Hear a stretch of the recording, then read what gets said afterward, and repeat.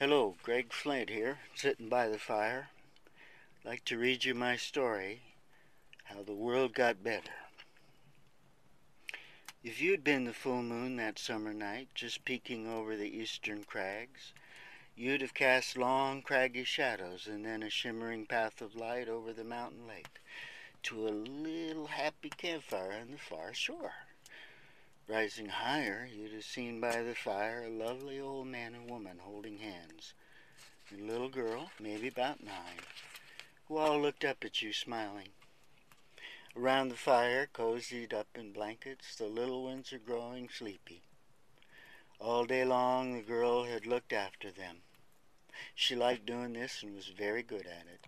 She wanted to be a teacher. Today the older kids and adults of the camp had gathered food, baskets and baskets of huckleberries packed in cool moss, a little smoke lodge full of lake trout, and racks of drying herbs. Meanwhile, she and the little ones ate too many berries, played in and quickly out of the cold lake water, and hunted pretty rocks. When the sun got hot, they'd made fairy homes among the tree roots, watched mountain goats, and tried to sneak up on marmots. They had rolled, laughing, down grassy hills and told stories. Some of what they had done came from ideas from the old couple. The girl knew they'd been a big help just by quietly being around. After dinner, the rest of the campers had gone fishing again for fun and for breakfast. They were out there now, 3 canoes silently drifting in the shadows, casting their lines into deep moonlit water. It had been a long, wonderful day. The girl felt both very tired and very happy. But she wasn't sleepy, not yet. Fire and stories had finally sent the little ones dreaming. She had no responsibilities, and her mind was full of story magic. As a baby, this girl's baby talk had sounded so much like sweet little stories that Little Story became her name. Mostly she was simply called Lil, and she was very good at telling stories, so of course she loved listening to them. The old couple by the fire with her were the best storytellers she knew. Her very own great-grandparents, or Goomba and Goompa, as some grandchild had called them long ago. Now everyone did. As Lil looked over the fire at them, Goompa gave Goomba a snuggle and a squeeze. Goomba giggled softly and cuddled closer to him. With a little blush and a smile, Lil looked back at the fire. Older than dirt and still in love, people said. She hoped for love like that someday. Sure, they're old, she thought, and beautiful, too. They twinkled with loving happiness and wisdom, and it felt good just to be around them. Like a big shady tree on a hot day, or a cozy fire on a cold night, or Lil dreamily contemplated metaphors. Then she remembered something. With a little shiver, now wide awake, she looked up, troubled. Goomba and Goompa were smiling at her. Could you guys go on with that story you were telling last winter? You didn't finish. I've got to know what happened. What story was that? Asked Goompa. So many stories. Lil was pretty sure he was pretending to forget. He loved doing that. You remember, Goompa. It was a big, long story. You said it was our story. The story of how the world got better. Ah, yes, good story that, said Goompa, looking into his wife's smiling eyes. Lil had a sudden feeling that this story had something to do with their being so happy. The old man carefully added wood to the fire, sat back, and asked, "Where were we?" Well, you told about thousands of years of human civilization. Lots of it was fascinating, but there was so much awful stuff, too. Then it got so crazy. Everything was falling apart. That's where you stopped. It was really sad and scary. For a while, no one spoke. Then Goomba quietly said yes, it was. Lil remembered. They were the only people she knew who had been there, who knew what it felt like before the world got better. Is it hard to talk about? She asked. We have some hard memories, but it needs talking about. It's a story you should know. Besides, if I remember right, the story was about to get so much better. That's right. You said we'd almost passed all that stupid stuff and are reaching the exciting part, like in old stories where the fair lady's in desperate trouble and it's time for heroes. Only the fair lady was this whole beautiful world, and for heroes there was just us. Again, the old one shared that strangely powerful smile. What? Asked Lil. Well, imagine all the people throughout history who must have longed for a story like this to tell the kids someday. And it all happened, and here we are telling it. So, we'd better tell it, dear, said Goomba. Okay, Goomba began. You know how fishing line gets all tangled up if you're not careful? Yes. Well, human affairs were like that. What could have been so simple and clear and good we'd tangled into a vast, ugly knot, big as the world, impossibly tight. Many heroic people tried to free this bit or that, or even untangle the whole thing, but it seemed hopeless. And then, what? What happened? Cried Lil. Something cut right through the knot. No more knot. Was it a magic sword, a hero like King Arthur? Lil loved the King Arthur stories. The old ones laughed and nodded. Yeah, kind of like that in a way. Only for heroes, it took all of us. And see if you can guess what was the magic sword. Can I have a hint? Okay. You've heard of Albert Einstein? Sure, Uncle Mo talks about him. He was smart, wise, kind, funny too. I like him. Me too. He once said something like, if we keep doing what we've been doing, we'll keep getting what we've been getting. Lil thought about this a while and said, wow, anyway you look at that. Yes, said Goomba, I know. So here's your hint. We, the people of this world, finally did something different, something we'd never even considered. She thought about this, but Lil still couldn't guess what the magic sword could have been. Can you tell me some more of the story? Sure. Let's go back to just before it happened. There we all were, nearly 8 billion people, beginning to realize that none of us liked the way things were going. It had long felt like we were playing a mean, stupid game that nobody liked, but we didn't know how to stop playing, or even if we could stop. And it began to get interesting. Millions of people all over the world took to the streets calling for change. It was an exciting and important time, and yet we still had to learn that uniting against something wasn't enough to cut the knot. Also, our thinking was still so full of us versus them, and that wouldn't cut it either. Wait, you guys, please, Lil interrupted. It's been bothering me all along. You keep saying nobody liked how it was going. Why didn't they all just stop and ask how they would like the world to be? There was a long silence. Big smiles on the old faces, eyes shining, they just stared at her. What? Asked Lil. That was it, hon. That question. How would we like this world to be? We finally asked. We listened to each other, and what we heard cut through the knot like a magic sword. Goomba put more wood on the fire. For a while, the crackle and hiss of the fire was the only sound. So it was just a question? Just like in the story of Percival and the Holy Grail? Yes, said Goomba. Interesting, isn't it? That story also had to do with healing the world. Tell us, hon, however did you guess? I didn't know I had. I mean, We use that kind of question all the time, from kids deciding what to play to big decisions involving everyone, or just about one's life. How would you like it to be? They'd never asked before, really. No wonder it was all messed up. How did it finally happen? Kind of like you suggested, huh? We all just stopped. It was a tiny thing, a virus new to our body's defenses, the immune system, very contagious.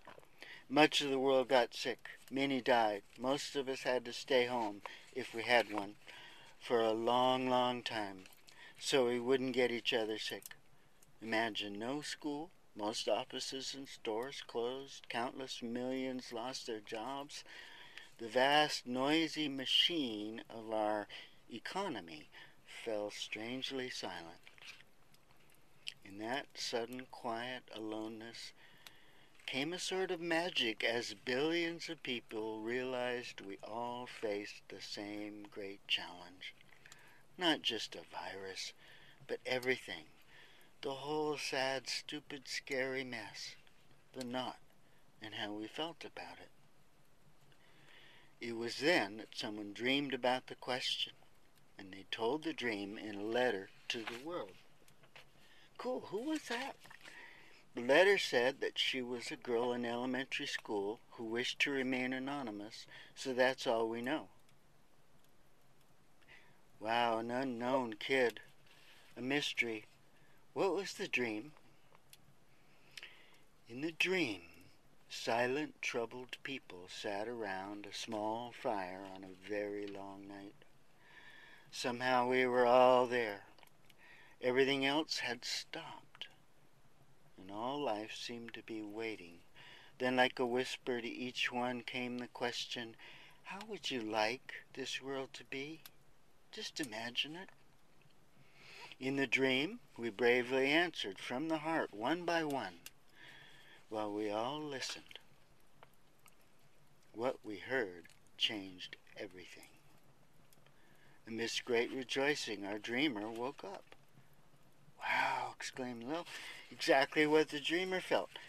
So she shared this dream in a letter to the world and proposed a simple global survey. One little question for each of us to consider. How would you like this world to be? Then, short and sweet, the dreamer herself answered the question. Well, this letter went all over the internet. People sent it to friends and family everywhere. Remember, we'd reached a time when our technology put us all in the same room in a way. Only back then it felt like a room where everybody was talking at once. This kid's letter hit home with people. As it spread, it began to feel more like we were all around the same little fire, quiet and real like in the dream. And the stay-at-home time of the virus was the perfect time for answering the question. The question was simple. Well, it wasn't easy. Not for people whose hearts felt broken by endless bad news. Many had stopped believing that the world could get better, or that they themselves could get better. That kind of hopelessness is like a bad drug. It dulls the pain maybe, but it dulls people too. It was hard for many to even imagine the kind of world and way of living in it they might like. And yet imagining that was the key. It was easier for the kids to do this. Soon, children and young people the world over were sharing their answers to the question. Their words broke the silence of the rest of us. Bravely we began to answer too. The excitement and empowerment of the question began to move like the wind, not just on the internet, but in print, on the radio, eventually face-to-face in homes, cafes, classrooms, even boardrooms and around fires all over the world. But what about the people you told about before? Asked Lil. The ones who talked to everybody all the time, making people angry and divided and afraid. That was kind of funny. There was no way to twist and spin this question. It wasn't about what was wrong and whose fault it was. There was no good guys or bad guys. It was simply an invitation to speak from the heart Imagine a world and way of living in it that we'd really like and listen to each other. What was there to argue about? The politicians, demagogues, and all didn't know what to do except shut up and listen to the people. The big wheels they worked for were being deserted by all their little wheels. They felt confused, lonely. The people were having more fun. They began to face the question themselves and were often surprised by their own answers. What happened then? As we listened to each other, what we heard changed everything, just like in the dream. Like we used to say, it blew our minds. How? Why? Well, when we couldn't imagine a better world, we couldn't believe it possible. So it wasn't. But finally we learned that we all imagined and longed for the same kind of changed world. We'd never known that. As we learned the truth, that we shared profound agreement in our answers to the question, we finally began to believe our world could get better and to act like it. We all wanted the same thing. There was no conflict about letting it happen. We began to really see each other. The us versus them thinking melted away. There are no sides in a circle. At first, some had trouble getting used to the idea that there was nobody to fight. But soon it was all just us, people around a lovely, one-of-a-kind planet, discovering we loved and cherished her. The world could get better, and we could all be part of it. Talk about dreams come true. Many cried tears of joy. It seems like a party started then that's still going on. Once we learned that we longed for the same kind of world, the details were easy. We found the ways to heal the world were all connected. The problems were tangled in that hideous knot, but the answers were woven together like a beautiful tapestry. We had much to relearn and rethink, but we jumped in eagerly. We taught, we learned, we shared ideas and skills and worked joyously together. Of course, we felt a little silly, having finally asked that question only after thousands of years. Oh well, exciting times. The old ones are getting sleepy. Goompa, wait, please, you never really said how the people answered the question. Really?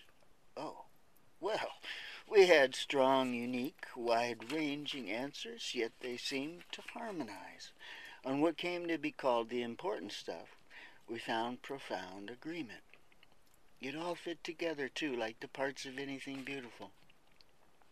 We said we longed for a world where all were at peace with each other, themselves, and with life.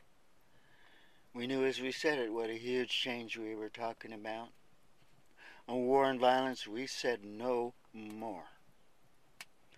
We had to acknowledge that was mainly a guy thing, something deep in the male psyche that came from fear and the memory of fear that needed profound healing. We stopped feeding the fear and violence in our culture. We chose to feed the love. Remember in the Percival story when the question was finally asked? The power of the Grail, could at last heal the wounded king? As the king was healed, so was the land. We found we longed for our Mother Earth to heal and thrive again. This meant we had to stop hurting her and give back to her, like everything living. It all happened easier and faster than we thought possible because we not only knew we had to, we also knew we all wanted to. Also, we wanted our civilization to relax, to slow down, to live simply, closer to nature, in a new way to each other. What did we really need anyway? Safety, good food, water, shelter, clothing, tools, mostly home, family, friends, community, love, meaningful work, art, dance, music, stories. We realized we could meet these needs without making such a mess. We wanted a world we all felt part of, where we each brought something to the party and were appreciated for it. We also wanted to keep learning how to find agreement so our relationships in the world could work. We found we wanted a world where we didn't need to drive cars so much. We got off our butts, off our screens, outside, started walking again, riding bikes. For many of us, the horse came back. Best of all, we decided we didn't even need money anymore. Oh my, what a huge change that was. Lil pipes up, can you explain what money was? I don't understand it. I don't understand it either. Perhaps no one did. It involved paper and coins that we agreed had value, and it had to be used to get everything we needed to live. Some folks got very good at the money game we thought we had to play. They could explain the rules and how to cheat. But as for really understanding it, how do you understand or explain a very complicated system that makes no sense and was hurting us? Money had been a big part of that old knot.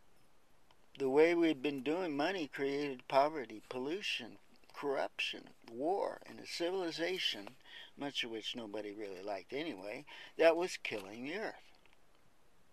So we put our minds and hearts together, found a new way. It's all so different now. We all learn what we love doing and are good at and give that where needed. We sometimes use a medium of exchange, but it's very different. We all have what we need. No one seems to want more than they need. Perhaps that's because that old hole in the soul feeling we used to try and fill in so many ways is gone. So different now. Mighty sweet. The question put us back in the circle, and we've stayed there. The old ones had stopped talking. Will was considering all this. But how could the people themselves change so much so fast? You said people had been pretty messed up by it all being so bad for so long. True. Good question, hon, said Guma. Maybe it's because there's a vast connection between how we feel about our world and how we feel about ourselves. Feeling much better about our world led to feeling better about ourselves. After all, if you're imagining the kind of world you'd like, it leads to considering what kind of person you'd like to be in that world. For a while, all was silent but the little flyer. Then came the sound of voices, canoes being pulled up on the beach. Careful not to disturb the sleeping little ones, Lil got up and gave the old ones a long hug. Thank you, she said, for such a good story, and for being there, for answering the question and letting it all come true. You guys are my heroes. You're the best. Then she said something about taking a walk. Everyone was coming back now. She needed to be alone. She walked in the moonlit lakeshore, her heart and mind very full. She was so glad the world got better. What a story. She wanted to learn it really well and more of it so she could tell the kids. For a moment, she saw herself as an old woman, telling children far in the future about how the world got better. Then, thinking about the future, she remembered that tomorrow they'd all pack up. The teepees and the newly gathered food would be loaded into horse travois or in backpacks. They'd hike down to the valley and along the big lake to her village home, with its farms, orchards, animals, and all her friends. It was harvest time. Then came the big fall gathering, followed by winter, the best time for stories. Very sleepy at last, Lil said good night to the moon and the beauty all around her and headed for camp, her cozy blankets and sweet dreams. Greg Flint here. My story, How the World Got Better.